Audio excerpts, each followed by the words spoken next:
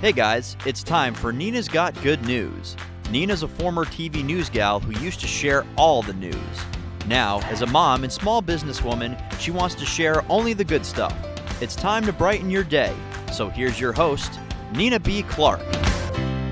Hi everyone, how are you? I am Nina Clark, your host today. I'm thinking of you all. I feel like I want to take a big collective deep breath and just say, woo! 2020 has been quite a year for all of us. I am sending you all my positive vibes and good energy. And I do really believe that sharing good news is more important than ever before. When I launched this podcast back in 2018, I had no idea how much we would really need all this good news in our lives.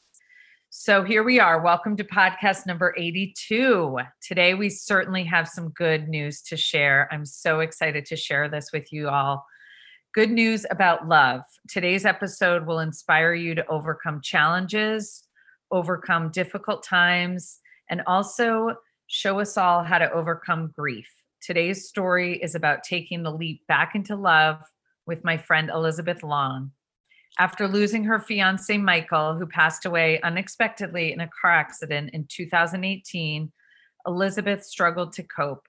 But she promised her two young, beautiful daughters that they would move forward together and find love again. And boy, has she done just that. Mind you, she's also done all of that in the middle of a global pandemic, in a year that is arguably one of the toughest years for all of us. Here to share this incredible story that will lift all of us up today is Elizabeth Long, who's joining me today from Chicago. Elizabeth, welcome to the podcast. How are you? I'm good, Nina. Thank you so much for having me on. It's such an honor to be invited to share my story, as I've listened to so many other people share their stories through you. So thank you so much for bringing us good news, and for letting me bring a little light to the world as well. I appreciate it. Oh, well, I'm so excited. This has been a long time coming. You and I share a mutual good friend out in Chicago. Shout out to our friend Maggie. We love you. So we love you, Maggie. And Elizabeth, tell us a little bit about yourself and your girls, how you guys are doing during this crazy year, 2020. Yeah. So, I don't know if I should be embarrassed to tell you that this is not our worst year, but it's not. And we're thriving, to be quite frank. Not that we haven't had days that were hard or rough, but it's still a day, and we still have hands to carry and legs that move us and lungs that breathe and eyes that see. And so we certainly have it put into perspective. We're, managing everything and sort of having fun doing it. We live in Chicago. So we're in the friendly Midwest here. I've lived here for a long time. My family moved around a little bit, but we're originally from Chicago, moved to Marco Island, Florida, and I came back. I am number 4 out of 5 kids. And I say that just because my story's crazy, and I want to just verify that I am sort of a middle-ish child. So I do qualify for a little bit of dysfunction, 4 out of 5, but a nice, big, loving family. I have 2 girls, Lily and Madeline. Madeline's 11 and Lily is 13, and they're just awesome kids. I think that I've taught them a lot in this world, and I know that they've taught me a lot more.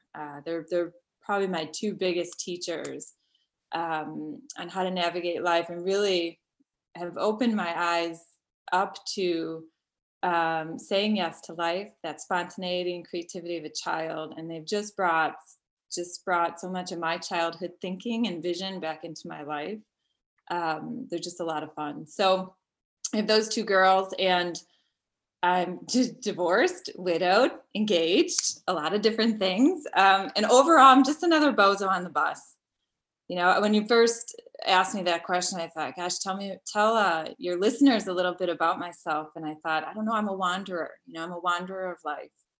And I think that I've found a lot of love along the way. I think I give away a lot of love, but I'm certainly just a wanderer with my eyes open. And so that's it, finding a lot of joy on my journey. I love that. You're a beautiful wanderer along the way. I love it. So tell us a little bit about Michael. How did you and Michael, your fiance, meet? I know you've mentioned before that he was the love of your life, but how did you guys even meet? Yeah, so sweet Michael and I, we met we met at a fundraiser in the summer of 2011. We were at a fundraiser, a gift of adoption. We had a mutual friend who had adopted, and she was running this Chicago chapter. And so we met there, and it's funny because I had met him briefly, like there's a neighbor who has an annual Christmas party, and I had met him there years ago. And we had mutual friends who kind of knew him. So maybe a handful of times I had been around him, right? But so we're at this fundraiser, and I see him, and he's over in the corner, and I literally heard myself go, "Oh, there you are." Almost like I was looking for it. Actually shocked me, almost like I had been looking for him. Like, "Oh, there you are." Right. And so that's where we first met, and we just kind of came across the room, and then we chatted and spent the whole night, chit-chatting and catching up on life. And I had lost my father, and he had lost his father. And so, he was telling me about his son and my girls, and I had just started going through the divorce process. And so he had been divorced for many years. And so we just, I don't know, it was like catching up with an old friend. "Oh, there you are." We just got right to it, just started talking. And so then obviously you start dating him, and your girls, I know your girls loved Michael so much. And then you guys got engaged, and you guys were going to get married. So tell us a little bit about that and your relationship. Yeah, absolutely. What an honor to talk about this man. So he, you think a love story, and I want to tell you, it was like really easy and beautiful and so graceful. And that's not our story. When I met Michael, I was in the middle of we're actually just starting out in what turned out to be a very contentious divorce. A lot of my doing. And I really met Michael at my bottom, or on my way at least to my bottom. And what started out as a love story sort of with him and I has really morphed into a love story with he and I, which then allowed me to love myself, and then allowed me to give that to others. And Michael was just this, for me, he was this sort of safe, loving, warm space for me to heal and grow as a person. I learned so much from watching the way that he lived his life and the way he treated others and viewed himself. But like I said, when I met him, I was tanking as a human being. I was in the middle of the divorce. I had started drinking to cope with my divorce and the stress of that. And clearly I lacked some healthy coping skills, and started to, at some point, develop a pretty serious drinking problem. It was really fast and furious. Like I met Michael a few months into it. I started drinking heavily. And then, maybe 10 months later, I checked into treatment. And so it was fast and furious into addiction and then into recovery. And so he just held space for me to be, really. He knew who I was. He would say to me, "I see your light, Lizzie, and I can see that you don't see that. So I'm just going to stay here and love you until you do." So he had this, he was so extraordinary. And he had this strength and vulnerability about him that was really beautiful. And Michael sought deeply to be loved and to love in return. And he just wanted to be a part of, like, I think most of us can relate to that. He just wanted to be a part of, fold me in. He was a very, very quiet man, and really rested in his wholeness. He had moments where he could be the life of the party, and he was social and could be engaging, but he was a quiet man, selfless, sort of giving, empathetic, and his heart was just enormous for me, for my girls, for his friends, for his family who he adored. He was humble in service, and just really just a humble, kind man. And one of the things that I learned from Michael was watching him navigate a room, and people would just get so comfortable instantaneously and just really open up to him. And he was not doing anything, but what he brought into a room was that he was so completely comfortable in who he was, that he gave this beautiful space for others to be exactly who they were, whether it was put together, it was a mess, it was insecure, however they showed up, they would just sort of be, you could just be. And he didn't come in high, he didn't come in low, he just was. And he rested comfortably in his wholeness. And that was a key takeaway for me from watching Michael, because I did not feel whole. I did not feel safe. I did not feel loved. I felt broken, and so I had this teacher that came into my life who showed me how to love big and how to not just love others, but he loved himself. Right. And so he gave me this, like I said, this space and grace to figure out who I was. And he was just unconditionally loving, and he forgave me because I had a lot of missteps while I was boozing it up. And he sort of held on to the truth of what he saw within me. And he would talk about it being your light, and so he held on to that when I couldn't see it. And he was beautiful, Nina. He was romantic. He had this very masculine side to them, and then this side of him that was very vulnerable and authentic, and he could be romantic. He, in his little notes on his phone, he had Lizzie's favorite list, my favorite flowers and candy and shoe sizes, and that I loved People magazine. He brought me flowers every week. He sang me songs. He left me voicemails, surprise trips and dinners and just little I love yous and the glance. And he was beautiful. He was exactly what I needed him to be. And I could feel him, even if I couldn't see him. We'd be out at an event or a friend's house or a dinner, and I could feel him looking at me. And if I was lucky enough to catch his glance across the room, he'd be looking at me like I was literally the only person in the room, and his little eyes would light up and sort of soften on the edges. And to have someone look at you like that after they have seen literally the worst version of yourself, right? He saw me at my worst, my ugliest, my most insecure, afraid, self-destructing worst. And to have someone look at you like that and light up when they see you, it was beautiful to experience. And it was beyond healing. It just put me back together. It opened my eyes. It helped me to wake up to who I am, and certainly to who he is, and what was possible for me to be. It was just nothing short of extraordinary to stand in his light, really. It sounds like you're one lucky gal. Yeah, I feel like that. Yes, I do. Right? Yeah. Yeah. So he sounded so amazing. And I feel like I've gotten to know him just from knowing you and everything you write about him. But tell us sadly about, it was about during the holiday season of 2018, December of 2018. Tell us what happened in December of 2018. Yeah. So it was actually, we're coming up on his anniversary. It was December 8th of 2018. I was in Florida. My girls were with their dad, and I was at Florida. My baby sister was having a baby, her first baby. And so we were doing a baby shower down there. And I had flown down there on a Friday, but Nina, I woke up that Monday before I took that trip, and I was just crippled with sadness. And I cried hysterically, which is not my norm. I cried hysterically on my bedroom closet floor. And Michael came in and was like, "Oh my God, what's going on? Are the girls okay?" And I'm like, "I don't know." I did not know what was going on. I was so emotional. And I said, it feels like when my dad died. I'm so like, it is such a deep, deep sorrow. And he actually took a half day from work and hung out with me. And then I got ready. I called my big sister. I'm like, I don't know what's going on. Am I perimenopausal? Like what? This is out of control, pain, sorrow.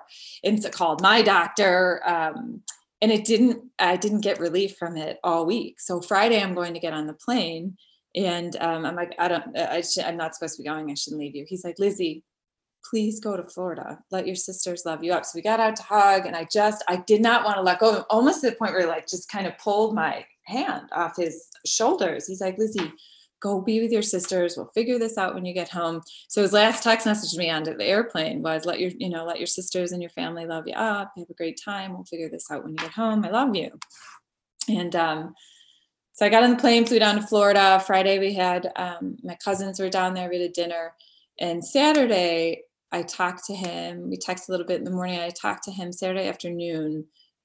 during the middle of the shower, and he had been going down to go hunting with friends of ours in Illinois, in Southern Illinois. And so talked to him, he did that, and then had her shower from her other side of the family, went back to my little sisters. We were all hanging out.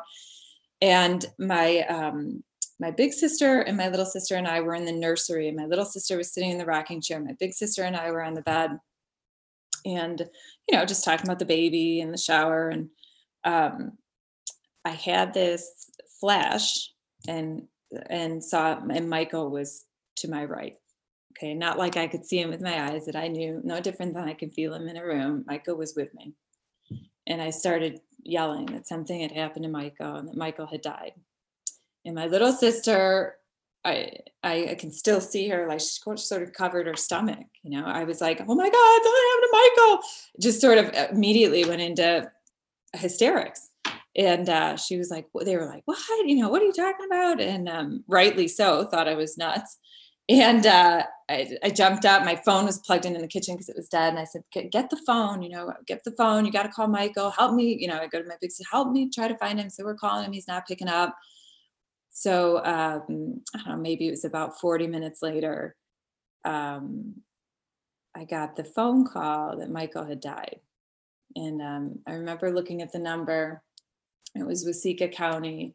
And I picked it up for my sister, and I go, I'm going to have to pick up this phone call, my life, his family's life, his son's life, all of our lives. They're never going to be the same after I pick up this phone call, because they're going to tell me that Michael's dead.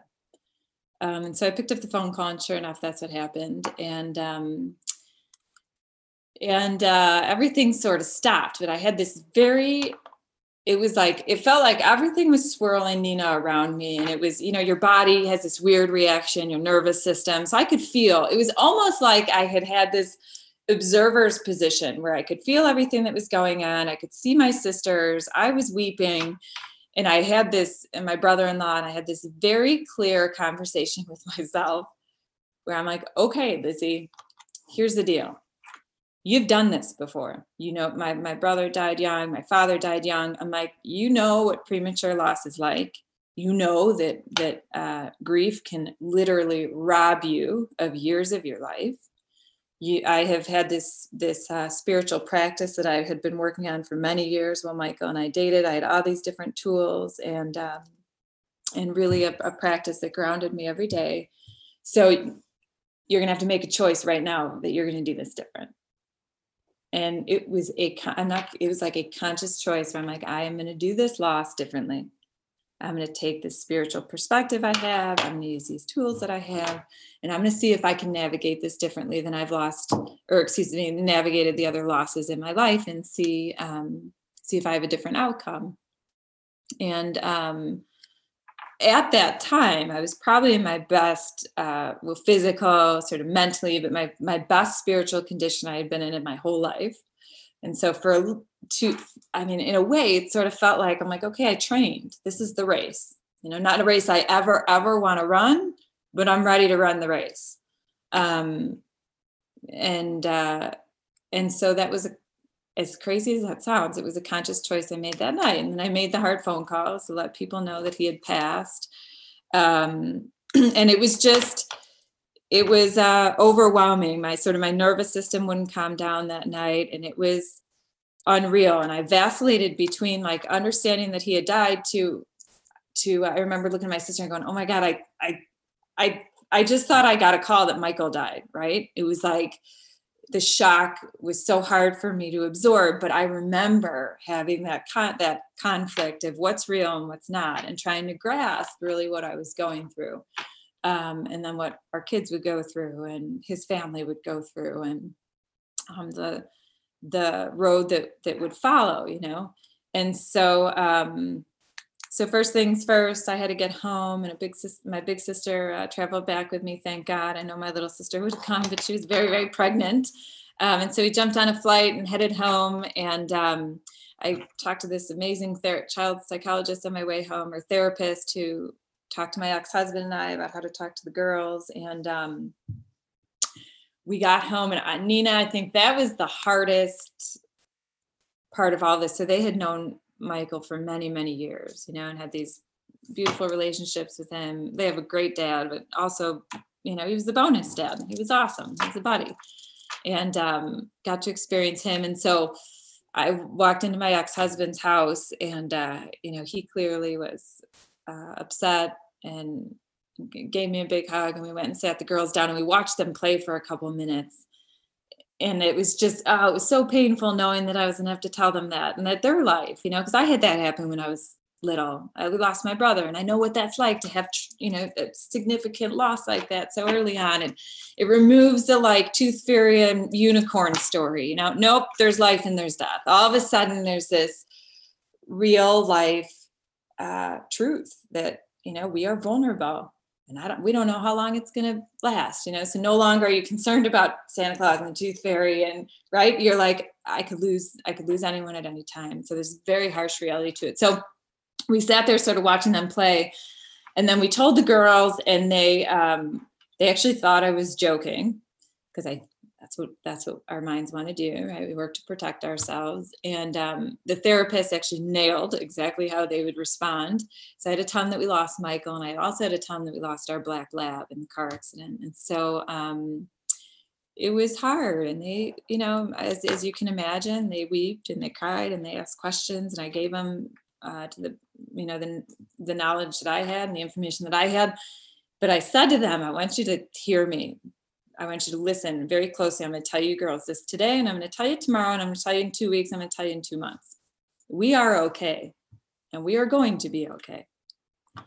We cannot go around this. You can't bypass grief. You can't bypass your feelings. We don't get to get Michael back. I can't undo this, and I can't reverse it. So we're going to go through it. We're going to feel the feelings, but we are okay, and we're going to continue to be okay. And I'm going to guarantee you that in the near future, we will be back to living our big, beautiful life, because that is what Michael Dolan would want for all of us. And I can see, even as I'm telling you, Lily's like, Maddie has big blue eyes too. Lily has these saucers, just sort of blink, blink at me, and I'm like, and that's the truth. We will get back to joy. We are going to have to experience whatever our emotions are, right? And I recognize they might emote differently from me, but we're okay, and to me, like the universe or God or whatever that is to you, that bigger thing is to you, that has us and holds us as we make our way. We don't get dropped during the times that we need it most, so we're okay. So, I think that, and it was something that we talked about day after day after day. How did you have the every day, that sort of zest for trying to find that big, beautiful life again? I mean, where did that come from? Was that meditation? I mean, I feel like if anyone, wants your advice about how to get through a really hard time, what are some steps that helped you, that might help other people, that helped you and your girls get to that point of having joy again after such a huge loss? Yeah.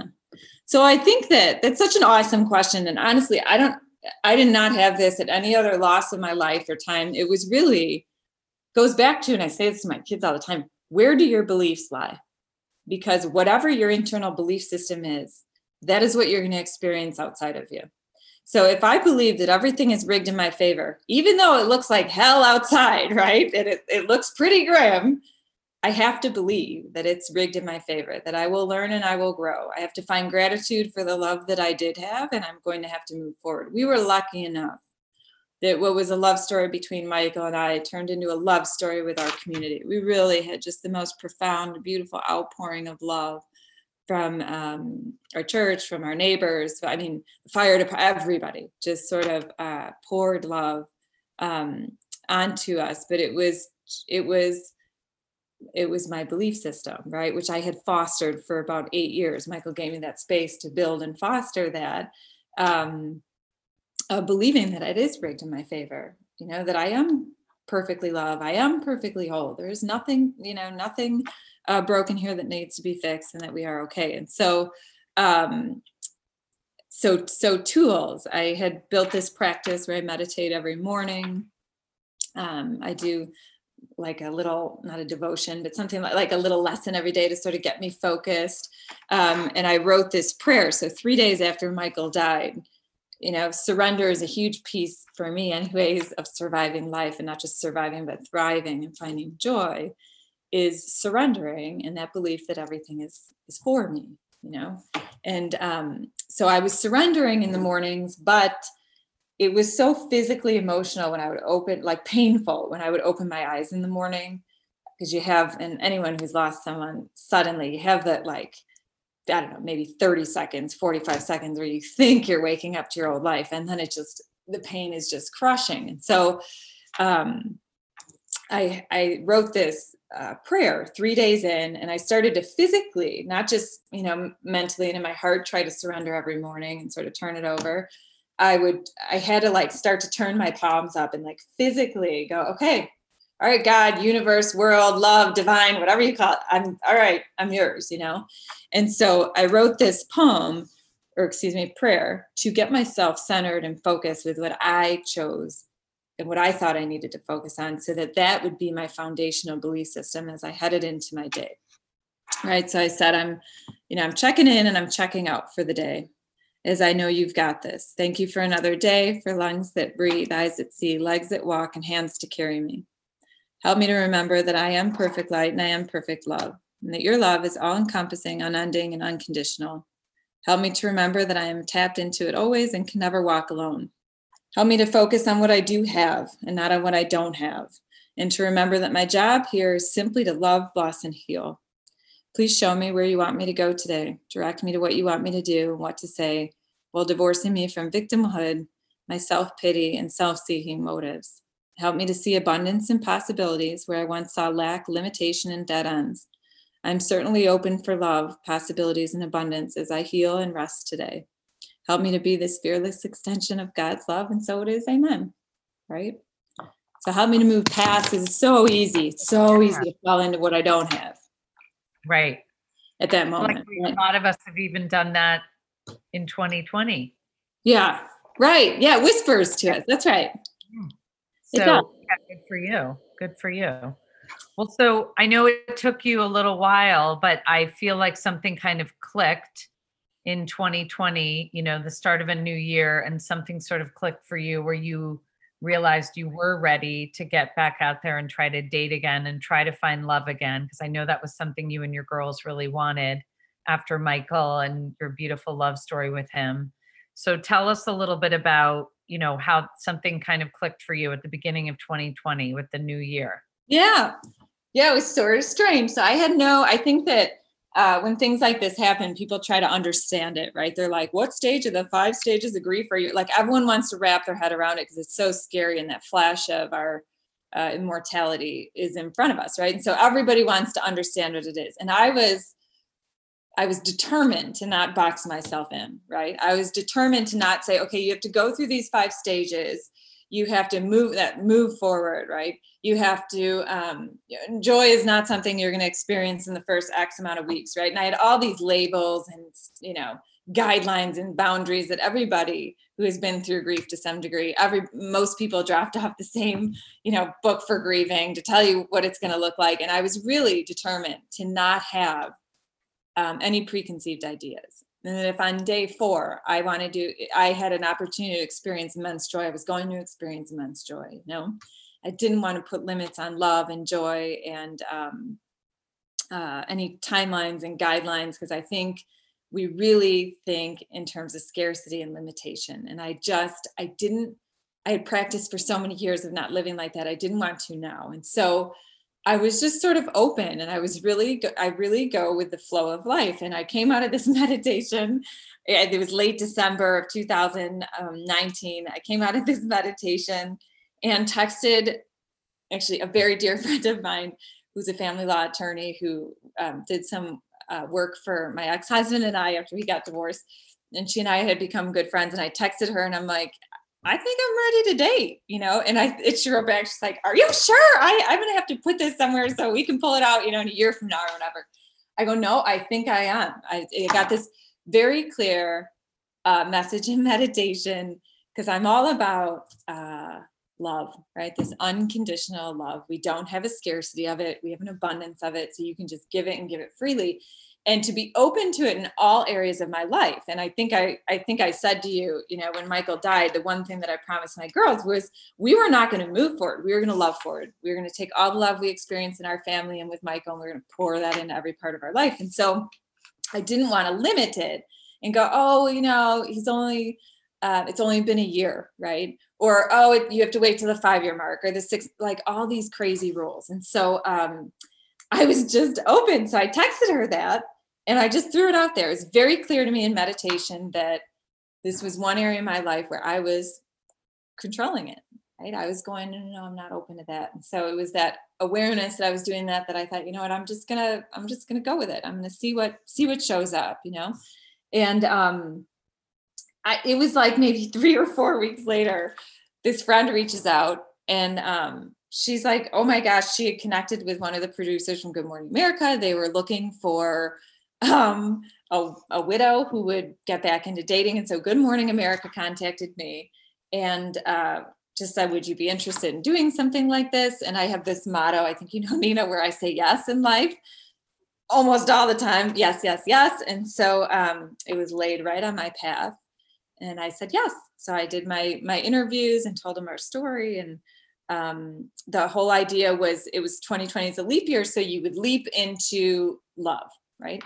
Trying to find even more love. So that's what I did with Good Morning America. And they set me up with this little coach named Bella Gandhi, which is just the most amazing name. And Bella Gandhi came in and did some coaching. We did this little segment that was on TV where she told me about like dating in 2020 because I haven't been on the scene in a while. And so she told me about dating apps and there's like this exclusivity conversation you have that I never would have had she not told me. And just a few tips and tricks on how to fit it all in because I work multiple jobs and have, kids and single mom and, the craziness of life. And so she just kind of coached me on how to fit it all in. And I took this leap into finding even more love, which is hysterical because 2 weeks, the week after I was in New York, I get home and they're like, well, number one, New York is a hot spot for COVID. So I was like, oh, great. I probably have it. And 2, we're going on lockdown. So good luck dating, right? Yeah. Oh my gosh. I know. I thought of you because I watched you on Good Morning America. First of all, you were amazing. Oh, you're so cute. Your national television debut. And I loved your chemistry with Robin Roberts. And I loved hearing from your dating coach. I felt like your dating coach kind of like, she like got you. She understood you. She connected with you. But yeah. You and Robin really, I thought were just fast friends. And that was great. And we're all kind of cheering for you, right? Like on national television, we heard your story and we were cheering for you to find love again. And then I kept thinking as your story was on, because I knew what was going on in the world, like a few days later, we were in this COVID lockdown all of a sudden. And I kept thinking, oh my gosh, Lizzie, is going to start doing these dating. She's dating and we're in a pandemic now. I thought of you so much, but so then tell us, what was that even like? First of all, how do you even date in a pandemic, right? So, we all know that you do have a happy ending to this because you found Corey and we'll talk about him, but how do you even date during a pandemic when we are locked down and Good Morning America is just announced to the world that you're on the market, you're looking. I know the timing was impeccable as per usual. And you know what, that is sort of what is the best part of my whole life is there's such funny little things like this that happen that just crack me up. It's so good for my personality, So we were my girlfriend who had gone to Good Morning America with me, we were dying laughing after we had gotten home. I'm like, of course, I say I'm on a date and the whole freaking world shuts down, Robin Roberts talk about an extraordinary, lovely human being. She was just so warm. She's just extraordinary. And so was Danielle, the producer, lovely, thoughtful. And Bella gave me the number one tip that actually is the very reason I met Corey. So dating during a quarantine is interesting. I had decided when I started dating that number one, I was just going to have so much fun with this. I had no expectations, much like the rest of my life. I just sort of wake up and go with the day. And I was just really going to consider it an honor if anybody gave me time with them. That's how I decided I was going to see it. If I had a minute with another human being, that's like our biggest asset, our most scarce asset, right? Is this time thing. And if someone was willing to give it to me, I was just going to be overjoyed that they were going to give it to me, you know? So that was sort of my mindset going in. And what I found out really quickly was it was such an honor to hear people's stories, you know, and dating at our age. You don't walk in and go like, everything's great. I have a perfect GPA at school. I'm going to go to med school and be a doctor, right? You're like, hi. I'm divorced, widowed. My mother is a total train wreck. My dog's a drug addict. I've been divorced 6 times. You're like, and that's me. You want to date? I mean, you just like go through it. You know, my kids can be assholes. My this and that. It's like dating at this age. You just walk into a date, like lay it all on the table because we have so much light. So what I learned really quick is that on that first or second date, you hear someone else's life story, right? And sometimes it's the hardest moments of their life. It's a divorce, it's a death, it's a breakup that left them heartbroken. It's such a intimate glimpse into another human being's life very, very quickly. And that to me was such an honor to hear someone else's story. So that's kind of my mindset going in there. But you couldn't really go on a normal date. So here's what was so cool, Nina, is I got jumped on these apps, which I never would have done without Bella suggesting.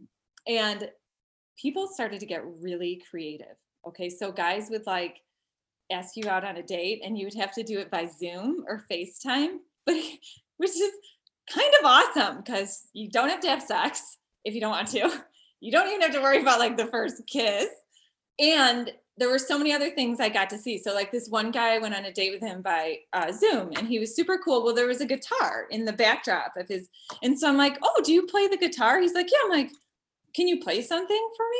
He goes, yeah. So he like started playing his guitar. And I thought if we were out at a restaurant, I would never be able to hear this.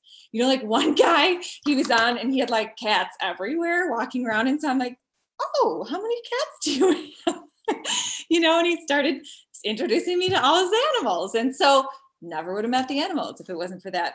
Then they had to get kind of creative. So like one guy early on, before we were in a complete lockdown, he was like, would you like to go out to lunch? And so he picked a park near my house and made lunch and he sat at a picnic bench way off to the side and I sat off way off to the side. Like we could still hear each other, but we were kind of far apart.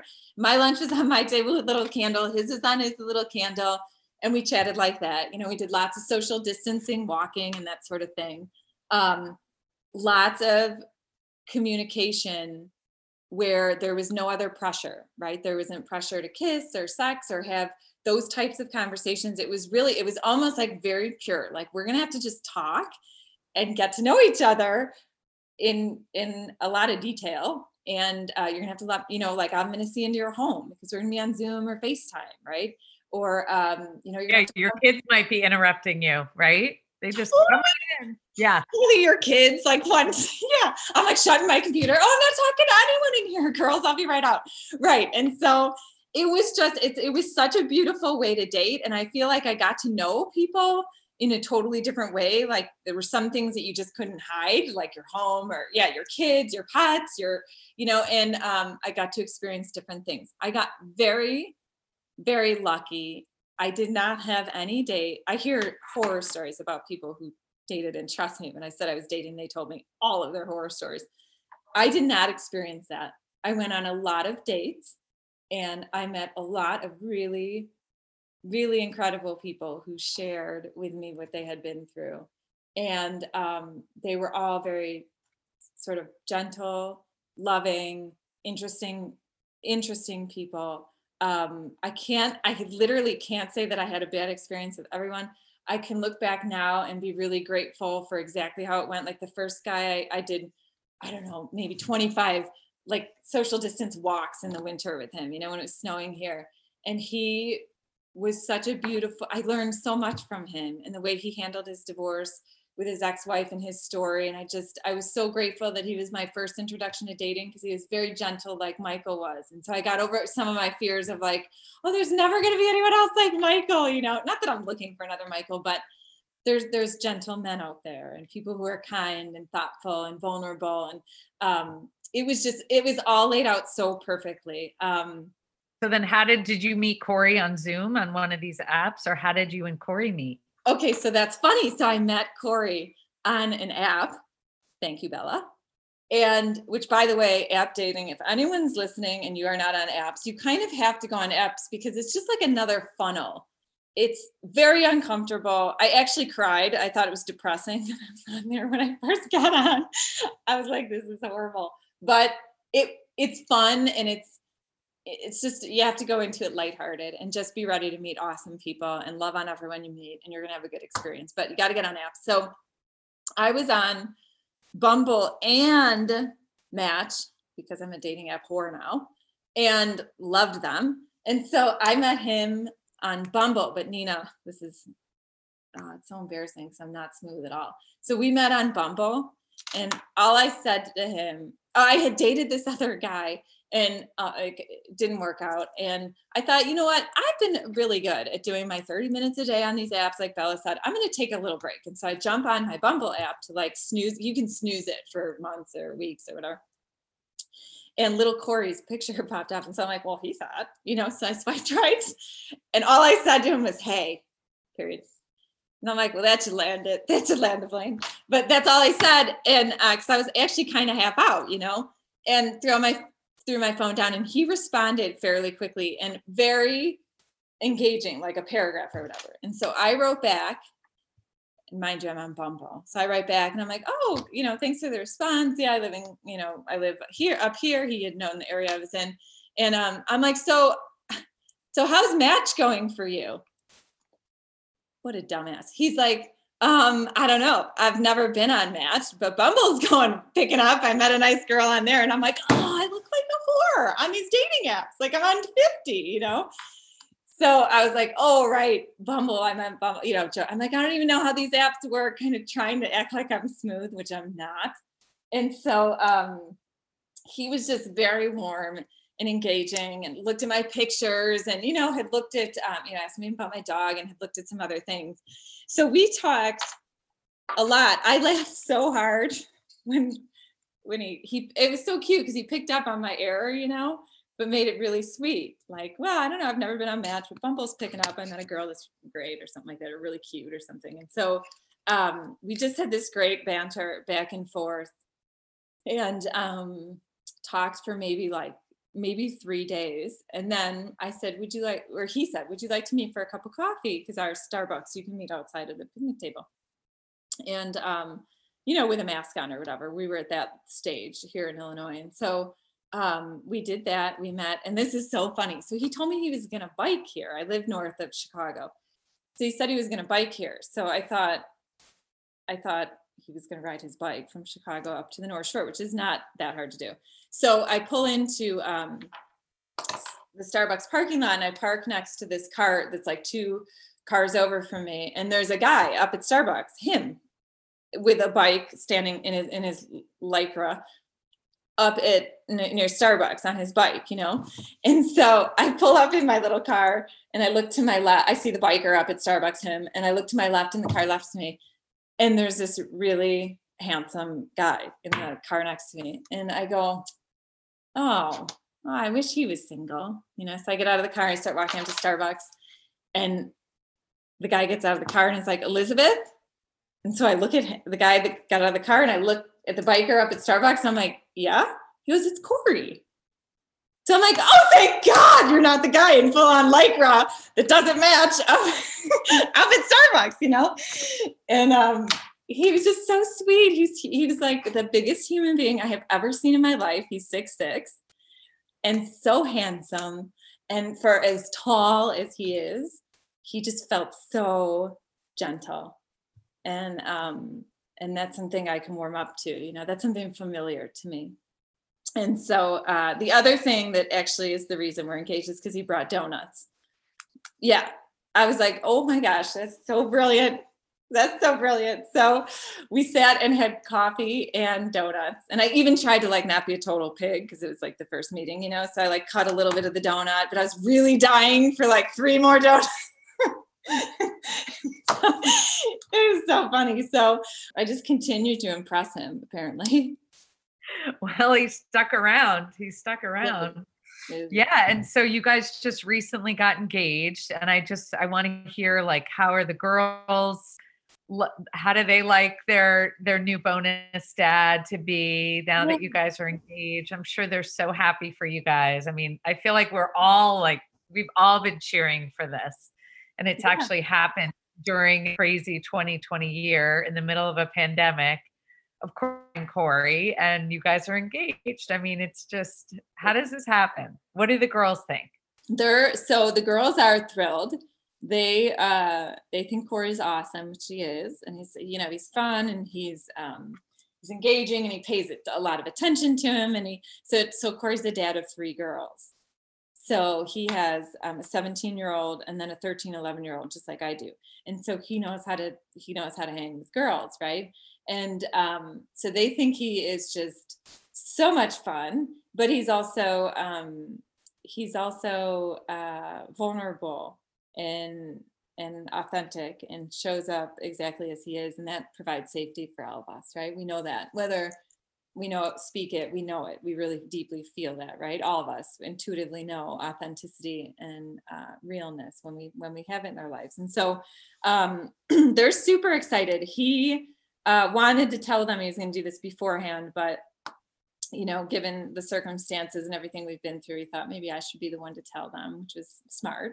And so he like me, is a vegetarian. He eats fish, but mostly vegetarian. So we went to his house on Saturday a few weeks ago, and he took a shower and put his pajamas on and went downstairs to make dinner because he's an amazing cook. Nina, like amazing, so lucky. And so he went downstairs to make dinner, and I took a bath and called my mom and hung out. I texted him, hey, what are you doing down there? He's like, oh, I just finished dinner. Come on down. So I go walking down the stairs, and it's a little bit dim, but it's night. And then I hear this song that he and I love. And I got to the bottom of the steps because it took me that long to figure out what was going on. And I looked to my right, and he's standing in a suit. Meanwhile, I have like ratty pajamas on. And I go, oh no, I'm in my pajamas. He's like, no, I like in your jammies. I like in a dress, like in jeans. It's okay. And he read me this poem that's very special to him, and then proposed. And so it was really beautiful, and it was beautiful, and it was just him showing up as him. And so we were able to have that night together, and then we told the kids, and they were thrilled. But I'm going to tell you that, so one of my daughters goes, I'm all in. I'm so excited, I'm all in. And my other daughter had a big smile on her face, and her eyes started to fill up with tears.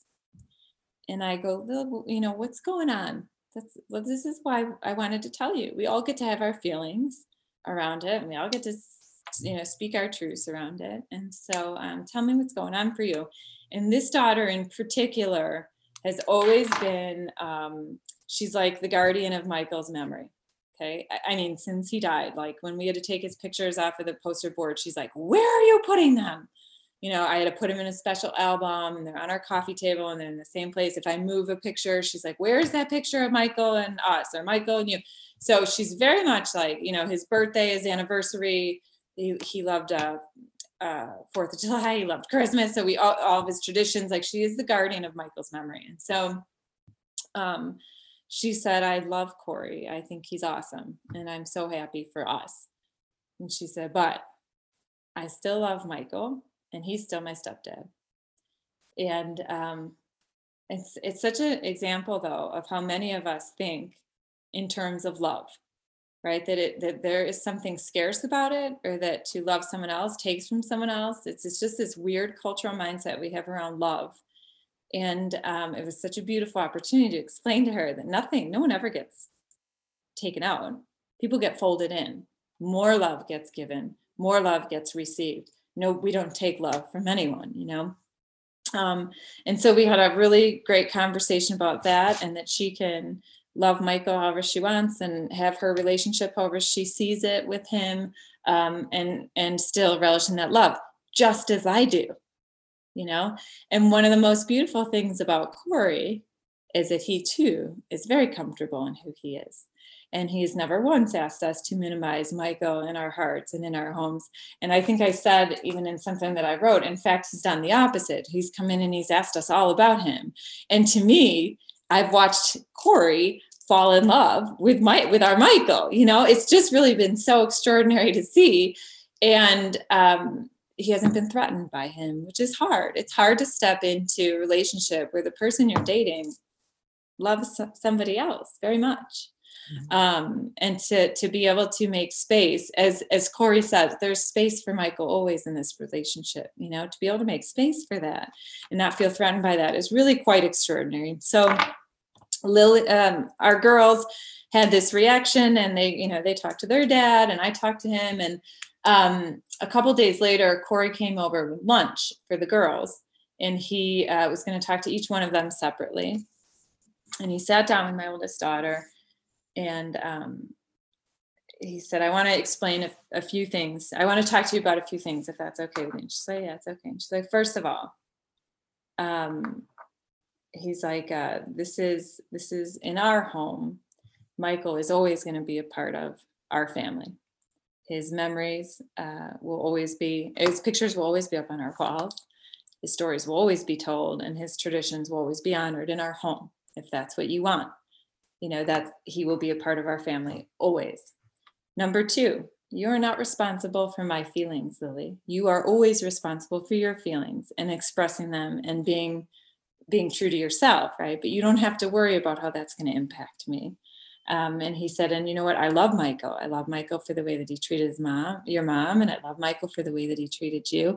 And you could just sort of see her shoulders like relax a little bit, and her, you know, the tension come up, and she did. Just like, I mean, I was sitting across the table sobbing because I felt like he was talking to me too, even though he has told me this before. Very early on, he's like, Michael's a part of our relationship. I don't ever want you to hide that or cut him out or feel like you can't bring him in. He's in. That's he always goes, that's baked into the cake. You know, I love you, and it's there, you know. And so I almost needed to hear it too. You know, and he's just, I feel like Corey's so emotionally intelligent in that way, and just knows exactly how to speak to us and what, and recognize, have empathy and understanding for what we're going through. And so it was really quite beautiful, you know, and he was able to say, he's a part of our life. No one gets cut out, you know, and the love that you have for him, I have love for him too. And, you know, for him, he said, it's an honor to hear about a man like Michael, right? It's an honor to know him. So it's and he had a very similar conversation with my other daughter, and you know, and also it's like, and I vow to be fun. Like, we're gonna have a big, beautiful life. We're gonna have a ton of fun, and I think we all just feel so grateful that we met each other. He has 3 really amazing girls. He and his ex-wife have done an extraordinary job, and so we've been watching our kids sort of navigate what that is for them. And it's a bonus family, bonus siblings. It's a bonus. Yeah. With no expectations, you know, I'm like, we have no expectations of you guys except to treat each other with kindness. Yes. You know? That's so important. Yes. Yeah. And you just really do have this big, beautiful life. Yeah. Incredible. So how does Corey feel before we go about, you know, why don't you guys get back on Good Morning America and share the new chapter in this journey? And I don't know. Maybe he'd be up for it. I know. He's a big support. I feel like America needs to meet Corey after we've been cheering you on. They do. Dating apps. They do need to meet him. He's really quite extraordinary. They do need to meet him. I think Robin Roberts is going to love on Corey. Yeah, she is. Yeah, there's not much not to love. He's really amazing. And did you guys set a wedding date, Lizzie? You know, so we didn't yet. I think we're thinking, who knows with COVID, but I think we're thinking March. I think we're thinking maybe we'll go on spring break with our girls and then have a very small, you know, close friends and family and see if we can pull something off done.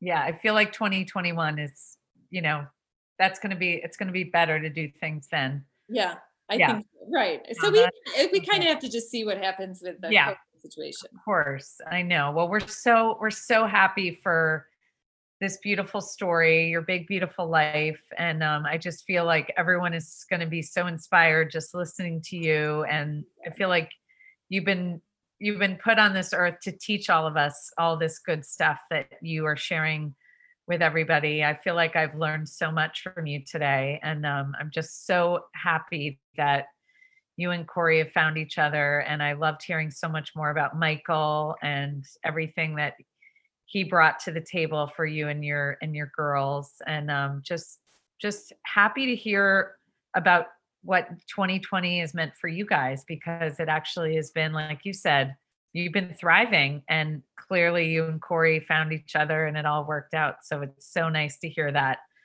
because it hasn't been so easy on everybody else. So it's nice to hear when all this good stuff is happening for you guys. Yeah. And thank you for sharing all the stories about, overcoming grief too, because that was really inspiring too and very powerful. So my pleasure. Thank you, Nina. Thanks for all the joy and light you bring. I appreciate it. Well, happy holidays to you and Corey. Can't wait to follow along as you guys plan your wedding. Me too. Thank you so much, Nina. Thank you for listening to my mom's podcast. Remember, you can find Nina's Got Good News on iTunes and Spotify, also on Google Play, Stitcher, and Outcast. And now we are also on Pandora. Please be sure to subscribe. Also, rate and review all her podcasts too. And be sure to share it with a friend. The mission of this podcast is to get better together as a community in the audio space. Please follow my mom on Instagram. Her handle is Nina B. Clark. Don't forget, Clark has an E at the end of it. For now, I'm Blaine Clark. Thank you again for listening, and let's just keep being awesome. XOXO.